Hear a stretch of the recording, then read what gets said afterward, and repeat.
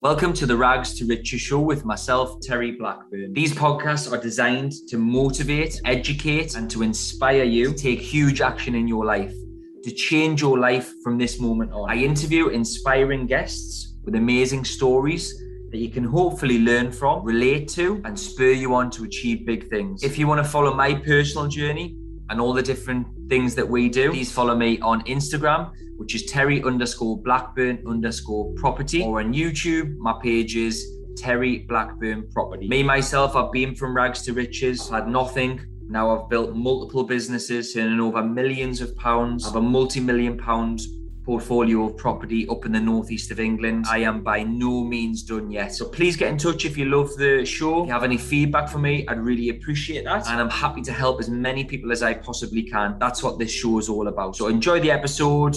Take care. Have a fantastic day. And don't just take notes, take action. Hi, and welcome to the Rags to Riches show with myself, Terry Blackburn. Now, today's guest is a guy called Mark Shaw. He's a very experienced property investor and developer. To give you an idea, he bought his first property at quite a young age. I think 30-ish years in the business. He's got letting agents, estate agents. He's done everything from buy-to-lets, HMOs, conversions, developments, self-build, new builds, loads and loads of lease options. He uses a lot of creative strategies, which we're going to explore today, which I feel a lot of people will take something from. I'm personally quite interested in how he does this.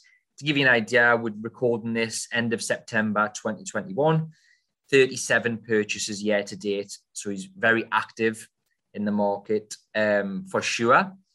Really looking forward to having a chat with this guy. I think it's his first ever podcast, so buzzing about that. I got him. So welcome to the show, Mark Shaw.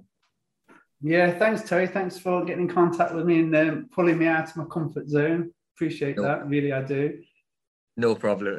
No problem. I don't know if you're sincere about that or not. But no, thank you, Mark. I really appreciate you. Someone who I followed on Facebook. I know you haven't been on Facebook too long, but I followed you on there and seen how active you are. I've asked around. I know a couple of people who spoke really highly of you, which is why I wanted you on the show. We've since spoken. You know, you've really impressed me with the things that we've spoke about. So I'm really happy that you came on, Mark. So thank you. Yeah, no pleasure for doing that. So yeah, as always, what we like to do on the show is talk about your career so far. The start, how you first got into property, the middle, the exciting part, the growth part, you know, the big things that you've achieved in your career. And then the current is just what your attention is on right now, what you're looking at going forward. We've got some other questions to go through as well. So yeah, if you can just start, Mark, by telling us a little bit about how you got into property to start off with, please. Yeah, sure. Property specifically, I first got involved in it in the third year at university. I had the opportunity, a family member was going through some financial difficulties. And this was a good few years ago. And it was a case of me sort of realizing that we were renting rooms as student accommodation, and I could see how much money was in it. So I kind of used to broker deals with the landlord that if I paid money up front, would get the discounts on the rooms for everybody. And then I just took the opportunity to speak with my dad because I was 19, I think at the time, or 20. And we went to see the bank manager and they basically let me take over the mortgage, which I suppose was a kind of lease option at the time. I didn't realize it. So I just used my student loans and my student overdrafts and savings to sort of get our first property. And my first tenant was one of my housemates when we all went to law school. He went to law school in Nottingham and he became my first tenant. And that's how my interest started to build in property, yeah. And what age was that, sorry, when you bought your first one? I would have been sort of 2021. It was my final year at university, yeah. Fair play, fair play. And was there an early interest in property from sort of younger than that? Because, you know, not many people are really looking at property at that age, I don't think. No, there was an early interest in money. As long as I could, I remember at primary school, people telling me that I was really good with money. I used to do things like buy bikes, do them up. And then my dad used to have the opportunity to buy company cars at the end of a 2-year contract. So I'd sell his company cars. And this was comprehensive. Yeah. And when I actually left When I actually left comprehensive, my head of house actually said I'd either be in jail or a millionaire at some point. Yeah, so I kind of had that about me. I just love the idea of money. It wasn't to be rich or anything. It just seemed to come quite easily to me. Yeah. Love that. I think that's a lot of people have that in them. I think it can certainly be developed and evolve with time and experience, but I think a lot of people seem to have that little spark for it, don't they, at an early age? They don't know where it came from. They just always remember having it, which you must have had, selling cars and bikes and things. I used to get paid extra for writing an invoice if I did a job. And I remember in primary school, actually, that if the car was still clean on a Saturday, because I'd get paid for cleaning it on Sunday, I remember actually putting dirty water in a bucket and putting it on the car on Saturday night so I could get paid for cleaning it on a Sunday morning. That was the junior school, yeah. Was it really? Early age, yeah. Love that. Creating a need, that's what it's all about, isn't it? Yeah. Love that. Thanks, Mark. And obviously it's evolved massively since, your first one at 22. 37 purchases this year alone, I find is great. It's very active. As you know, there's a lot of people on social media saying they do things. There's not many that actually do them. You're clearly doing that in volume. So before we get onto the current and where you are right now, how's it went from buying that first one to, that middle part? I know there's been purchases of businesses, new builds, and loads of quirky things. Maybe it's just an explanation of that middle part and things that you've achieved. Yeah, it was all, I kind of was going the normal route. So, I did law at university, then I went to law school with a view to being a solicitor. And then what happened was, when I was actually training as a solicitor, I had a free newsletter. It was one of these auction houses, and I remember this very, very clearly. It had a line in it. I can't remember what the line was, but it said, if you've not heard this before, this line came out of Rich Dad, Poor Dad. And I know so many people have read this book. So I bought the book straight away. It was probably one of the only books I'd actually read out of choice, because law school, you don't really read out of choice. And I read the book, and that obviously went on about property and about starting your own business. And then I finished the book, and I was actually on a Friday night standing in a chip shop waiting for my chips to be cooked. And there was one of those free papers on the counter, and I read it, and there was an advert which said, start your own lettings business for £400. So by the end of the week, I'd sent off this pack and set up a company, and you got a free website with it. So that's when I set the company up. I carried on working in local house. That's what I stopped actually. So I came out of being a solicitor to get a job as a 6-month job share maternity cover housing officer in the local. That's one of the longest job titles ever. Yeah, I was the only guy. But it was with a view to thinking, how can I actually find out about property? So I was scanning the papers. Never liked law; it was too restrictive. And then I got a job in there. And I remember seeing people coming in and out of the office. They were working, and they were called patch managers. And their job was, you had a patch and you were in control of repairs, contractors, tenancy matters. And I just loved the idea of that. So I kind of went into that role. I'd already started setting up my lettings business on the side. And then when it really got to the point where I couldn't do both, I left the local authority. But it was getting silly. It was like I'd get a text saying, I remember sitting in a meeting with my manager once. I was actually getting a bit of a reprimand, and I had a text come through saying that my viewing for my lettings agency had just turned up, which was across the road from the office. So I had to say, can I just go to the toilet? Went downstairs, did the viewing, then came back to carry on getting a reprimand. So at that point, I thought, I've got to sort of give in where, and it just kind of flew from there, really. So we set the lettings agency up as a home-based business. I think we got to about 150 properties. And then we just kind of took it from there. I started buying a couple more properties, but it was a case of you buy, you do up, you rent out, and you hold. And then I had, it was kind of a eureka moment when I realized that if I could sell this property now, it was equivalent to 9 years worth of rent. So that's when I started thinking about flipping properties, which was a mistake at the time because it shot up in price afterwards. But that's where my interest came. But that point onwards, it was really all about lettings until 2012 when I went on one of those professional property training courses. I think they're called Legacy now. Oh yeah. Yeah, it was called Rich Dad Poor Dad Tigrant back then, which is what caught my eye. And I remember spending a lot of money on it, but that was my first, sort of step into, wow, this is what can be done with property. Yeah. A lot of people say similar things. The Rich Dad Poor Dad thing jumps out. That was a turning point for me personally. So many other people, isn't it? And you set up an agent from a chip shop. I quite like that. Could be the headline of this. I'm quite impulsive like that. Yeah. I also think, actually, being impulsive, I also think that seems to be a common trait in a lot of entrepreneurs also. Being impulsive and not giving it too much thought. I think some people who analyze things too much and look at the risk to, all of these things too much, they lack taking action. And I think that's a common trait. Obviously, being too impulsive can obviously be a negative, but I think that's also a common trait. And sometimes just jumping in the deep end sometimes, learning how to swim, I think is a good thing to do. And just saying yes sometimes for the listeners, I think. Yeah, you've got to make it up as you go along. I remember going to my first landlord's valuation, and my car was in such a state that you couldn't let anybody see it. So I'd have to park around the corner. I had a briefcase with literally just one camera in it.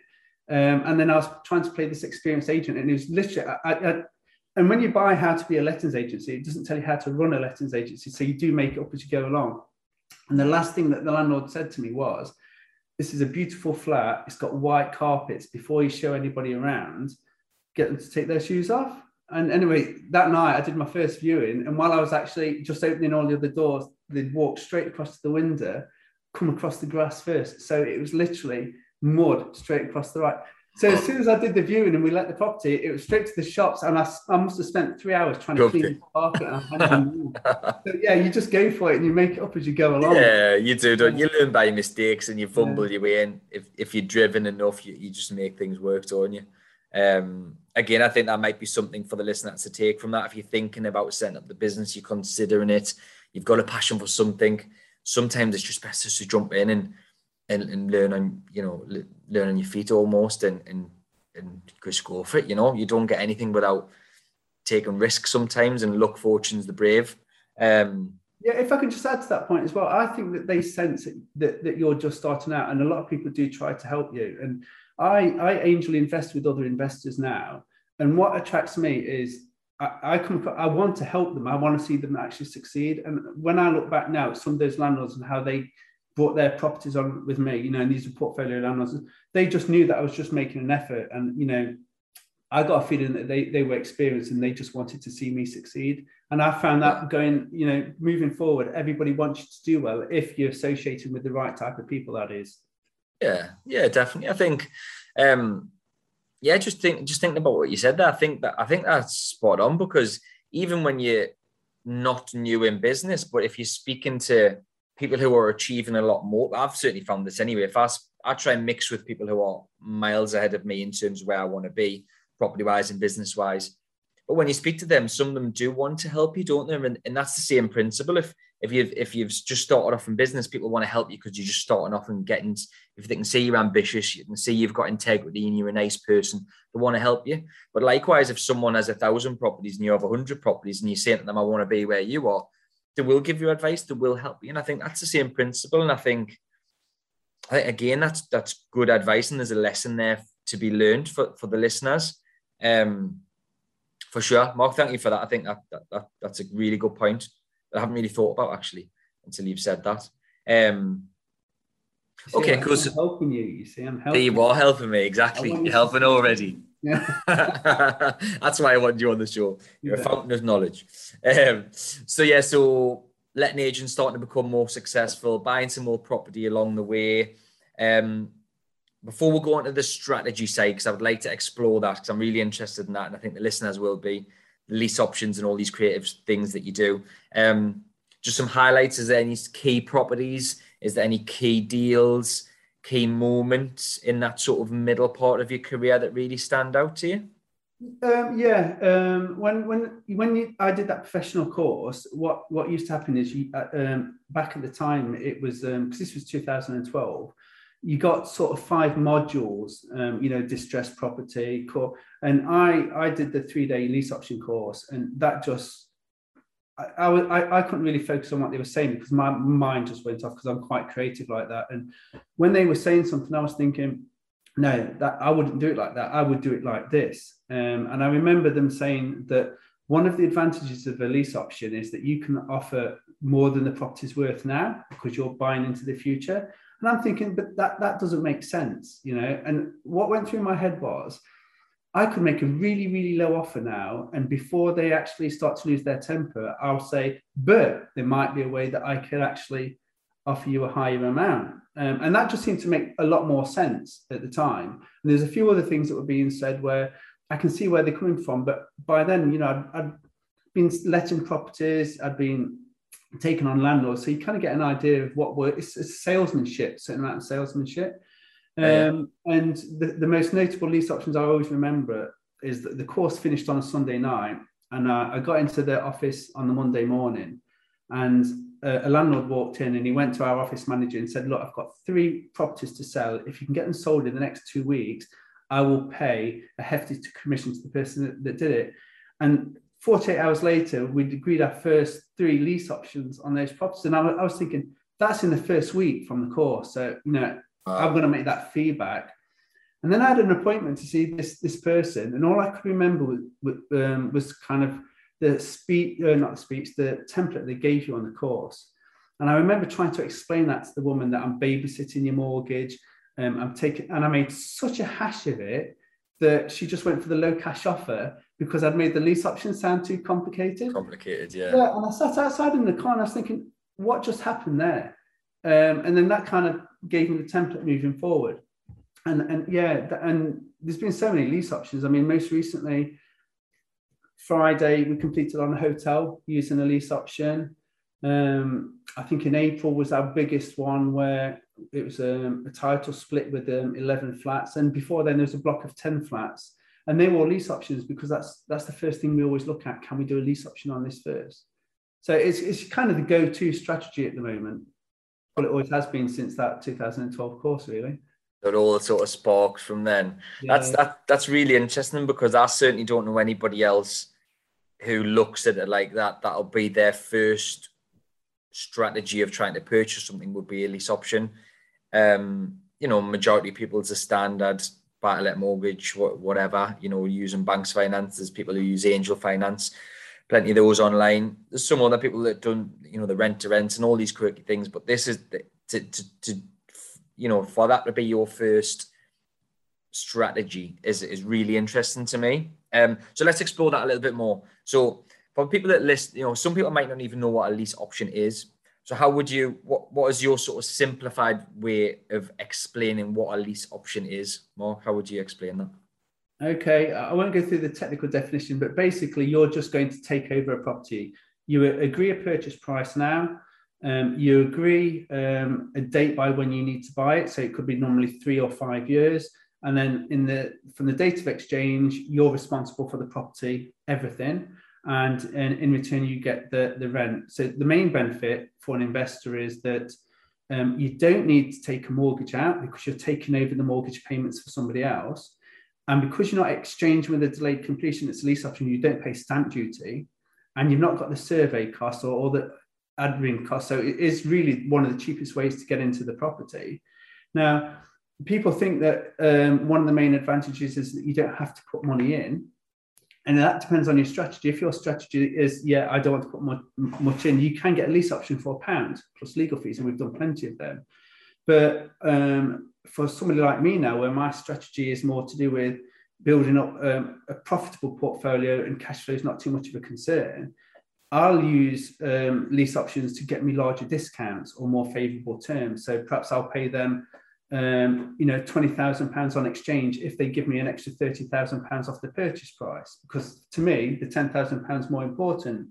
If a lot of landlords at the moment are disposing of portfolios, and the main incentive for them is to stagger them over financial years. So when we did the title split, we got him an extra £98,000 worth of tax allowances he could use, whereas he couldn't have done that if he'd sold it. We could have took it up to 170,000, but for his own reasons, he didn't want to go that long. So from my point of view, I'm quite happy to complete on a property for cash or with a mortgage each year, because I've got a massive discount by doing a lease option. So it just really allows you to control the property for whatever reason that you want to. But if you're using lease options properly, you're offering a vendor something that they can't get anywhere else. They can't get it through an estate agent, or they can get it as the cash, and they don't always want the cash. When I'm dealing with divorced couples, one of the issues is that they can't afford to move out of the property, because normally it's the lady, she's stay-at-home mum, so she can't get a guarantor and she can't get the rent. So we'll pay, it's called option consideration, we'll give her a deposit on exchange, which will pay for 6 months rent up front. So we've identified what's stopping her from moving, but now we've just kind of covered that. So it's the creativity and the flexibility that it allows you to have when investing in properties. Bit of a long-winded answer there. No, that's good. I mean, do you have to exchange upfront or not? I didn't think you exchanged upfront. I thought it was just an option to purchase in the future. It is an option to purchase, and a top tip that I would give to anybody is never to speak about lease options, because if you get on Google, there's a lot of information that will put people off. So we always explain them as an exchange with a delayed completion, because agents understand that, vendors can understand that. And once we've agreed the deal, we'll say that we're actually doing an option. It's not an exchange with a delayed completion, but it's just terminology. But yeah, if you exchange with a delayed completion, you do have to buy it. If it's a lease option, you don't have to buy it. That's the big difference. So we do options on everything, yeah. I see. Okay, so you're exchanging everything pretty much, and then with a delayed completion. Okay. Yeah, but my own strategy would be, if I have it on a 5-year lease option, is that I'll probably rent it out for 4 years, and then we'll put it on with an estate agent and sell it before I actually have to complete on it. So I've never owned it. I see.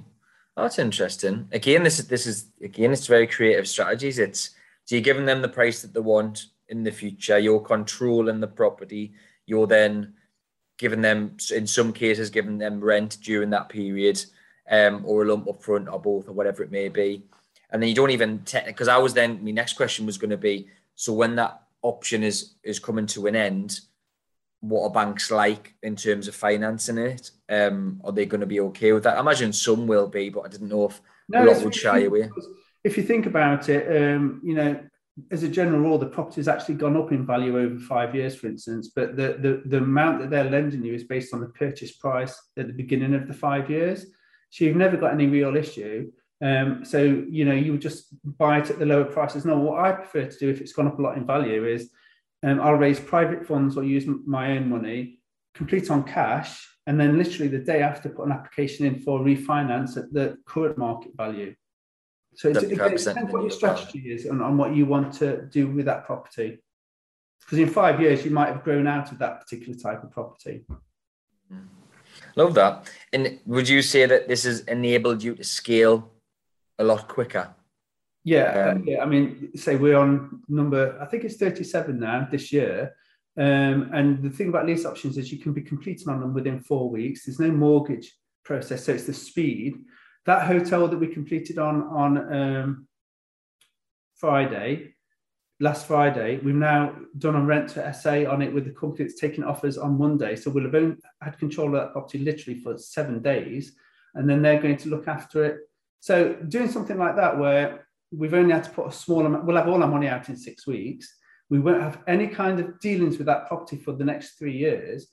So I've not even got to think about it, never mind, it taking my time up. And when you're doing those kind of deals, that's where you can be doing so many, because definitely. I think there's definitely a lesson in there. First of all, educate yourself, speak to someone like Mark, speak to an expert in these options. But if you want, there's a lot of ambitious people out there, I'm sure, that want X amount of properties as quick as possible. This might be a strategy that enables you to scale quickly to get to where you want to be financially, from a cash flow point, from a portfolio size or value point. Might just get you there a little bit quicker. But I love that. On that point, of course. When I've worked with people automatically think that they need to just buy lots of houses. And one of the first things we do is we say, how much do you need? What we call it an enough figure. So if there's a lady that doesn't want to come back after she's had a baby, what's that salary that you've got to replace? And when we're sort of talking about a figure, people kind of work out, I'll need 6 or 7 houses to do that. But that hotel, for instance, is one deal, and that's more than covered that figure. So when you're looking at investment, yeah, you've got your plan, but it's all about money at the end of the day and doing a deal on whatever you can in any way that you can, rather than thinking I've just got to have a set amount of houses. Yeah, I think that's a really valid point. I'm sure you've had this. How many times do you get asked by someone who's not that experienced in property? So how many properties you got? That's normally the first question to ask, isn't it? And all the time you just, a handful. Well, I say a handful. Stop telling people, because, that's all they want to know. When in reality, you could have 30 houses producing less than 5 really, really good ones, or high cash flow ones. It's not about the number, but everyone focuses on that. A lot of people, again, I speak to, they'll say 10 houses is my goal. We say, well, why 10? What I'm finding now is that people, you need to be placing more value on your time. And the more properties you've got, even if you're using a managing agent, it's all taking up time. So, something that I've started doing this year, and I set it as a goal, is to do more collaborations and joint ventures in areas that I'm not interested in. So it was namely HMOs and new builds.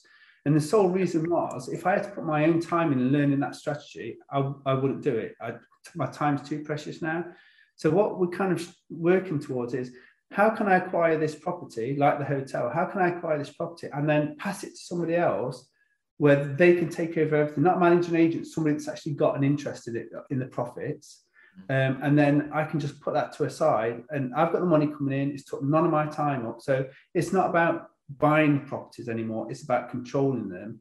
The bigger ones where, like a hotel or the 11 flats in one building, they're long-term assets. So at some point you'll buy them or refinance them, but it's not relevant at the moment. Just get them off your hands, have the money coming in, and then move on to the next deal. Again, I love that. Just a question that spiraled from that. You mentioned goals, and I know you do a lot on, you talk about it on Facebook, that you're big into your goals, you write a lot of stuff down. I do like the fact that you openly talk about your personal goals as well as your career and business goals. Is that something you've always done out of interest? Have you always written your goals down, or? Yeah, I know in 2008, I bought one of these American programs, which PDFs and CDs back then. That was the first time I actually spent money on it. But yeah, I think Brian Tracy, I listened to him quite young, and he got me into goals. And yeah, goals is a massive part of it. Now, what's took over from goals now is the planning and the scheduling of my time to actually deliver the goals. Because I've tested things. My partner told me that I used to set too many goals. That's why they didn't get done. So now it's the emphasis on planning and structuring your diary to fit that time in. But yeah, definitely very, very goals orientated. Yeah, I love that. You mentioned Brian Tracy. I mean, Brian Tracy's a legend. He was one of the first. That was like 7-8 years ago, when not everybody was into coaching and self-development and all that. It wasn't cool, was it? It seems to be the thing to do now. Everyone reads The Secret and all this carry on. But Brian Tracy was like one of the first people I watched on YouTube. I'd love to know how old he is now, by the way. See, that's the thing is, I'm not even sort of modern enough to look at him on YouTube. I've still got the audio cassettes and the CDs, and I've just ordered it now. Yeah. Him and Jim Rohn, Jim Rohn, great. Yeah, I think they're the two greats. But everything else seems to sort of be revolved around their teachings, and Tony Robbins, of course. Yeah, a lot of it's just they're just reciting their content and just putting a different spin on it a lot of the time, aren't they? But I love that. Again, I think for the listeners, viewers, goals has been a big part of my life personally for a long time. Again, from Brian Tracy, and writing stuff down, having affirmation cards, having it on your walls, your mirrors, wherever. I just truly believe the more you start to write down and the more you get into this type of stuff, the more you will achieve. If it's not written down, it's not put anywhere. It's just a wish, isn't it? It's just a thought. Just the action of actually, I think Brian Tracy speaks about it. There's a psychological connection when you write something down as opposed to type it. And then if you really get into it, the next, you've got your visualization, but when you can actually start putting emotion towards it, and then I experienced this just before I went on holiday this year. I've been going through a body transformation program. And I went into the changing rooms and tried a lid of holiday clothes on. And I swear, this is the truth. It's the first time stuff have fit as long as I can actually remember. Because, and suddenly that body transformation now was connected to that feeling of how I can try stuff on and it looks good. It's not tight or I'm not putting things back. And then that just gives you the next spur onto like definitely. Yeah. Love that. It's a game changer, that is, once you've attached that emotion. Yeah. That again, that's a really good point. You know, if you say, "Oh, I want to make 200 grand a year," you know, that you're one step ahead of most people because you've got a goal if you've written that down. But you attach the emotion. So, what would I do with that £200,000? Where would I go on holiday? What would I do with my children and my partner? You know, what would you actually do with it? Then when the emotion gets behind the goal, I believe you're more likely to you know, on those cold Tuesday mornings when you can't be bothered to get out of bed and stuff, you know, the goal will get you out of bed, won't it? So again, I think that's great advice. Again, we're bouncing around a bit, but I'm just running with the conversation. I'm really enjoying it. Say it's my first podcast. I'm loving it. Yeah. No, me too. Honestly, I find you really, really interesting. The creative approach on property fascinates me. It's definitely something I'd like to learn about more. And the stories I could tell you, Terry. The stories I could tell you. We might do a part 2 then. Just purely Mark's stories. But just on goals, what are your current goals? If you'd like to, any that you'd like to share? Or, I don't mind. I have 10 goals every year, 10 big goals. So they always kind of fall within my values. So you've always got health there. I've got a body transformation goal where I want to get down to single digit body weight. Which means I've got to get down to 12 stone. But I only need to do it for one day and then I can eat again. That's how my mind works. So there's the health, but it's more sort of sustainable health now. Then the second goal is we've done this self-build. So it's finishing it all off, you know, the building work and making it feel more like a home. And then the third goal is related to that. We've got quite a lot of land around us. We've got like a lake and I think about 8 acres. And it's things like now become self-sustainable. So I don't know anything about it, but we've started a bee farm off. We're planting an orchard. We're getting goats. You know, we don't know anything about it. You learn as you do it. We had sheep the other day. You know, we're planting a wheat field. So that's a big goal now, getting all the grounds finished because it's like a home value. Strangely enough, I've got no business goals anymore. Business has always been one of my values, but that's really kind of just dropped off the list now. Property investment, I haven't got any goals. I just do it. So I just do it because I just enjoy it. And then we started it as kind of like a mastermind off with people. And my goals are more sort of like aimed at theirs now. I need to get them doing their deals so I can feel that I've ticked my goal off. And other than that, it's sort of family and friends but what has actually changed over the years, there's no financial figures attached to them anymore. There's no sort of, it's got to be done by that date because they're like progressing goals and part of like my vision, which they're all based on, it's like a direction that we're moving. So we're just moving in the right direction and we're not in a rush because, you know, you've got to wait for your tree to grow. You know, we can plan it all, but I've got to actually, you know, in one season, I've got to plant that tree first rather than try and rush it. So I'm kind of working with nature at the minute. This is so unlike me. You know, a couple of years ago, this wouldn't have happened. I think lockdown has given me time to sort of step back and really think about life. But strangely enough, when we went into lockdown and kind of closed the businesses down and worked from home, that's when my portfolio business just rocketed because for the first time, my mind was free to actually hear things, especially in the property deals that I wouldn't have picked up on before. And I will say of those 37 property deals, we've got more going through actually. Of those 37 deals, not a single one that I've looked for, they've all been bought to me by other people. And that's part of this sort of lifestyle I'm after. I don't want to market it. I don't do marketing. I don't go looking for things, but people have that. They know I can do it now. So this morning, someone's just bought me a brilliant deal that we kind of mentioned. And he's bought it to me because he will know that I'll complete on it in 4 weeks if I say that I'm going to do it. So as an agent, it's just made his life a lot easier, you know. And so all those deals have been bought to me by other people. Love that. There's a few things I'd like to talk about there. I think It's the bees and the goats. No, I'm not too fussed about them. I might change like yourself. I might like goats when I get a bit older. To be fair, my mum lives on a little bit of a farm up in Northumberland. But yeah, it's currently at my age of 32, and the way I think it's not for me. But you never know. It probably wasn't for you at 32. But just going back on the COVID thing, I think probably people can relate to that. Certainly that time that everyone had in lockdown, you know, a lot of people did change. A lot of people changed the way they think, the way they act, what they want from life. Certainly, I've noticed a difference in like when I'm trying to recruit people for my business, a lot of people I think they think different now. We've had some staff leave. We struggled to recruit, but I know that's a nationwide thing, struggling to recruit. And I personally feel that's down to, a part of it is down to people think different now. Some people might not want to work in an office. They might have reevaluated what they want in their life. They might be following a passion. I think there's a bit of a sense of entitlement because of furlough as well, but that's a different story.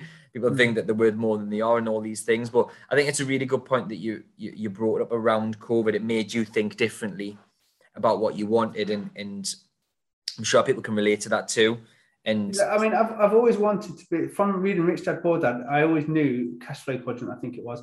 I always wanted to end up in that investor quadrant.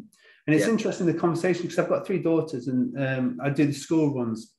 And the examples that are actually coming out now, it will be, you know, and I know there's a lot of people having problems with shortages and stuff, but this morning we drove past everybody queuing up for petrol, and I said to her, I said, you know why I'm not queuing up? This is going to school. She goes, why? I said, because I don't need to go anywhere. I go to the gym, I go to school, and I take you to horse riding. When I run out of petrol, first thing that's going to happen is you're not going to go to school.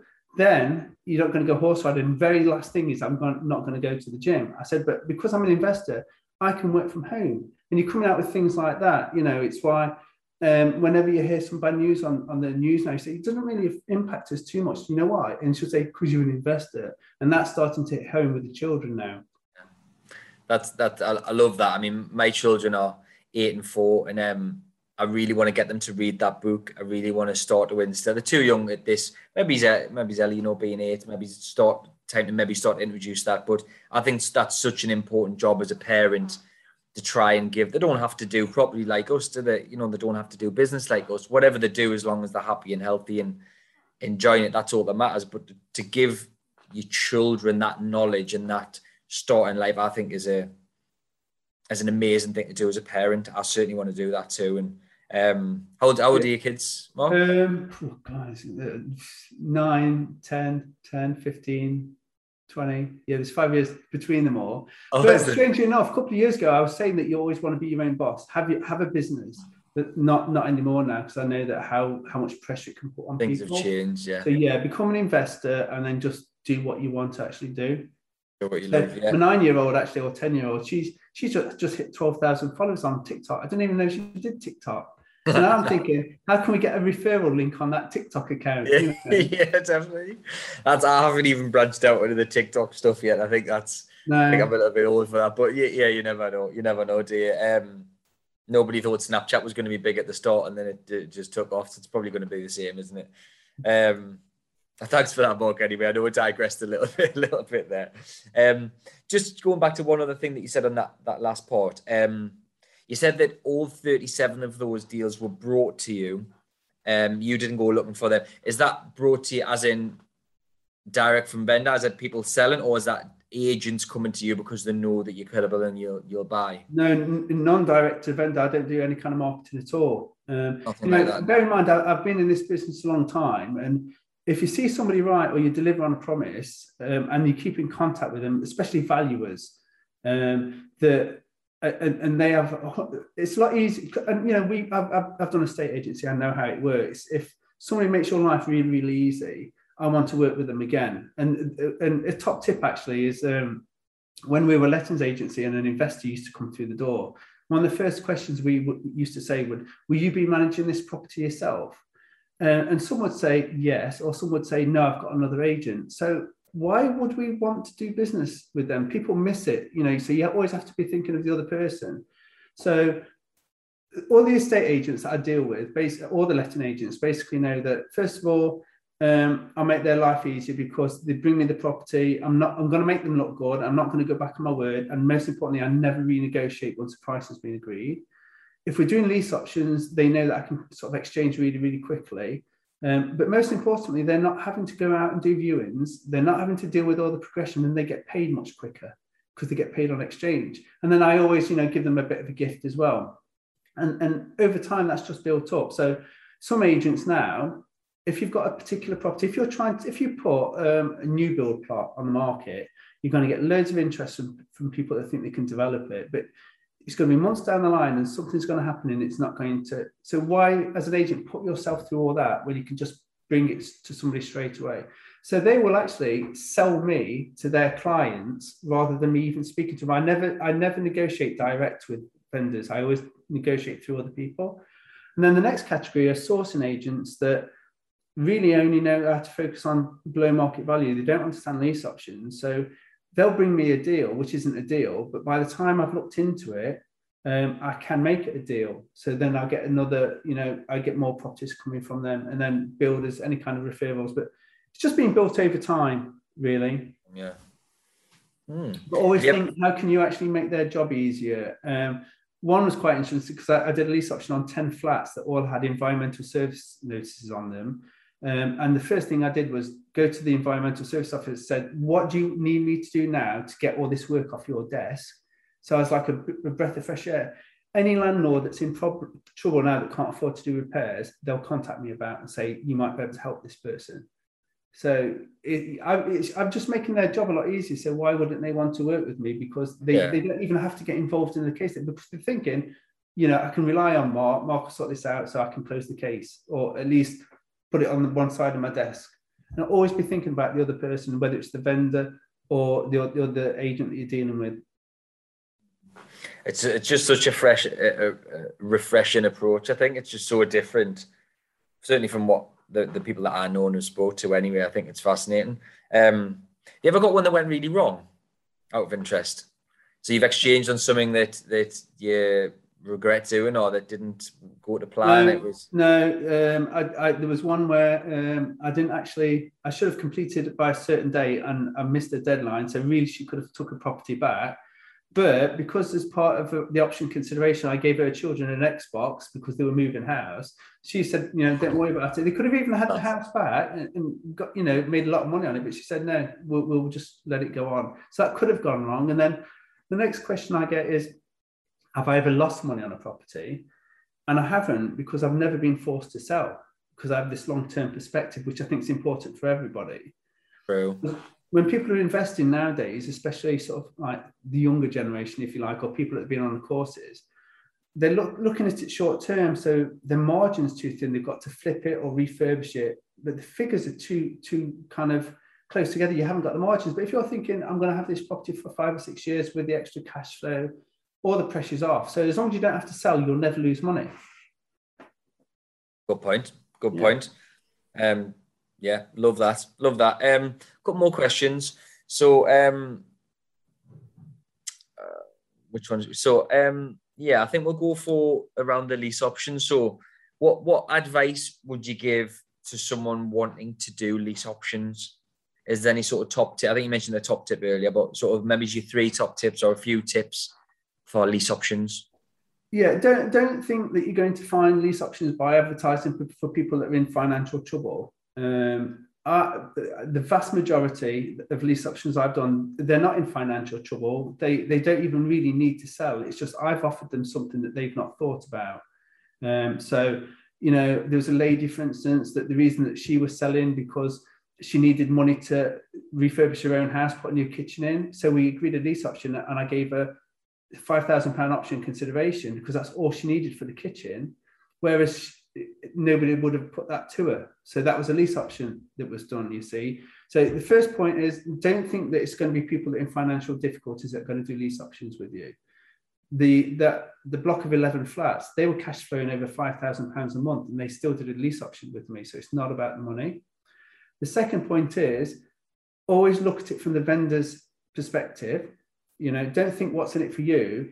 Think, how can I deliver a result for the landlord or the vendor? And you're not going to know what result that is until you've actually got a certain amount of information from them.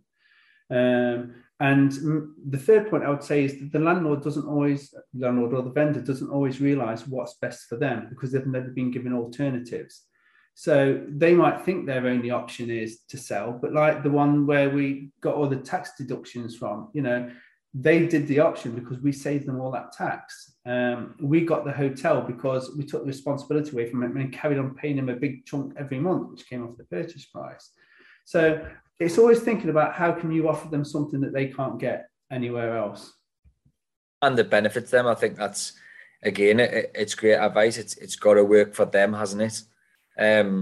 As well. But love those points. I'm going to probably watch this back because I'm going to put it out there. I'll have a lease option done by 1st of January 2022. 3 months, I'll do one. 2 months, I'll do one. What we've actually started doing now, and again, we've only started doing it these last few months, is for those people that understand lease options, normally what you do is you give them some money on exchange called option consideration. It can be like £5,000 to £10,000. What we've actually started doing now is offering a little bit of a higher amount, sort of £15,000 to £20,000. But then the vendor is actually loaning it straight back to us for, a percentage return, a fixed rate return, because now they see their property as an investment, but we haven't technically paid the option consideration because he's paid it right back to us.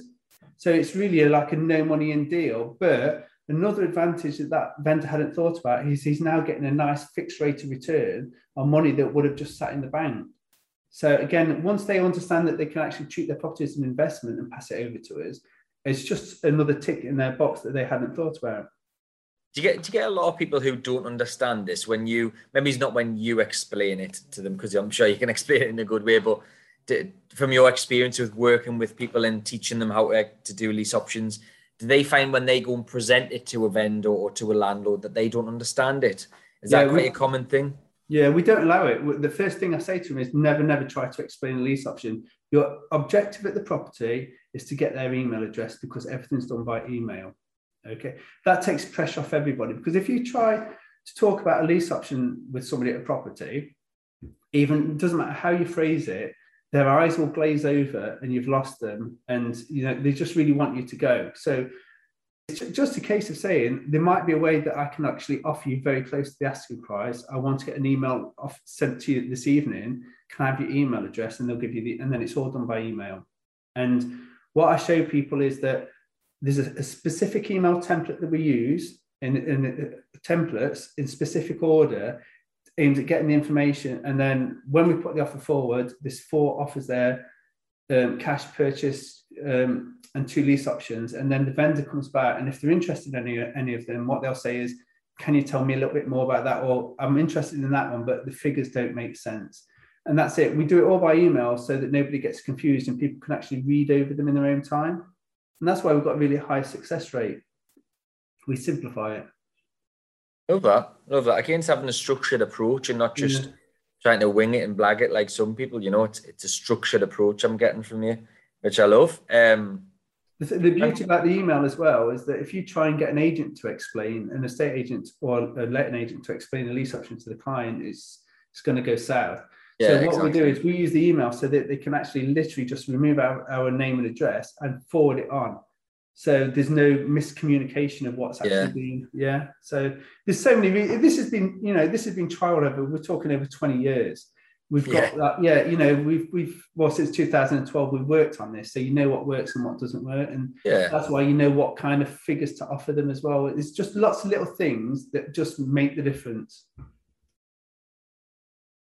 Love that. And I know you do a lot of lease options in this exchange with delayed completion. Now you do a lot of that, but would you even consider any other strategies? Is it? I know we had a brief chat before we went live, and you talked about this would be your first point of call, then this. Could you maybe just explain that a little bit? Because I found that really interesting. Also, I know you explain it. I think you can do it. Yeah.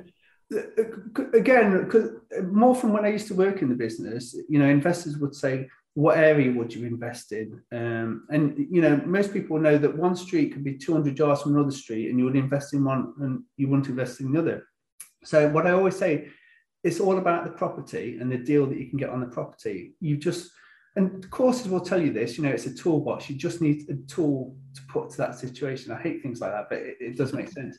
So you work out what your plan is, and then you've got so many tools that you can use, and you're going to try them all because you're going to get something from the vendor or the agent where you know that they're going to go for that. So if I'm looking at any kind of property, first thing I'm going to look at is, can I do a lease option on it? If I can't do a lease option on it, can I do an assisted sale? If I can't do an assisted sale, can I do a joint venture with the vendor? If I can't do a joint venture with the vendor, can I do one with somebody else? So if it's a flip, for instance, I might do a joint venture with a contractor so that I don't have to get involved in it. Do I need to use my own money, or can I raise private finance? What am I going to do with this? Am I going to do it, buy it cash, refinance it at a later date, or even do a reverse option, which is quite interesting. This is where I've got a mortgage on the property, but I do a lease option with another investor so that they pay me an option consideration as a big chunk. So I get my money back out, and then they have my property as a lease option. And you just go through those and find out, which ones actually work. But that's the kind of structured approach that we get. But there's certain kind of giveaways. When it's a title split, you know how to approach those. When we're doing big new developments at the moment, we often do joint ventures where the landowner puts the value of their land in as their share of the joint venture. And then I have a developer, and then I have me that raises finance. So we've not had to buy the land. We've just brought them into the deal. So, yeah, I can't think, there must be, but I can't think of any deal or strategy that's not been done. I don't like HMOs. So what I've done is I set up a business with somebody that does like HMOs. So I tend to find and negotiate the deals and finance them if necessary, but they do everything else. And we've done exactly the same with somebody else on new builds, because I don't understand new builds, but the guy I'm in business with, he's built over 120 houses. So I find the money, find the deal, which we complete on one today, actually. So that'll be another one. And he's already starting work on Monday. He's clearing the site, and the concrete's already booked for Thursday. So I wouldn't know how to do any of that. And I don't really have to leave I was going to take some photographs of Facebook. Then I was thinking, I don't need to. I can get him to take the photos, send them to me. So, I really don't like to leave the house, to be honest. Yeah. Fair play. But honestly, I find you just so interesting. But I know you're a really busy man. Before we went live, you were really excited because you've got another potential hotel JV lease option, whatever it is, that you want to go negotiate and secure. So just to wrap up, question to ask everybody, Mark, is what does being rich mean to you? Because you can be rich in time and assets, monetary terms, friendships, whatever, but it means something different to everybody. So what does being rich mean to you? It's definitely not money. But you need money to be happy. I do believe that, but it's more to do with the fact that it's removed a lot of stress out of your life, rather than that you want to go buying lots of things. So I would say choice for me specifically. It's time now. I'm really enjoying what I'm doing, but it's not taking any of my time up if I don't want it to do. I do the school run and things like that. So for me, being rich is definitely the time element that it's freeing up so much. Time's my currency at the moment is something I often quote. So if something's going to take too much time, even if it would make loads of money, it's, we don't do stuff like that anymore. That's why we did the joint venture, so they can put all the time in, because they're at that stage where they need the money more than the time, you see. So you just work to other people's strengths, really. But yeah, time. Time is the main thing. Love that. Love that. You can get money back if you spend it, but you can never get that time back, can you? That's exactly it. Yeah. Never ever get it back. Love that. Absolutely loved it, Mark. Thank you so much for doing it.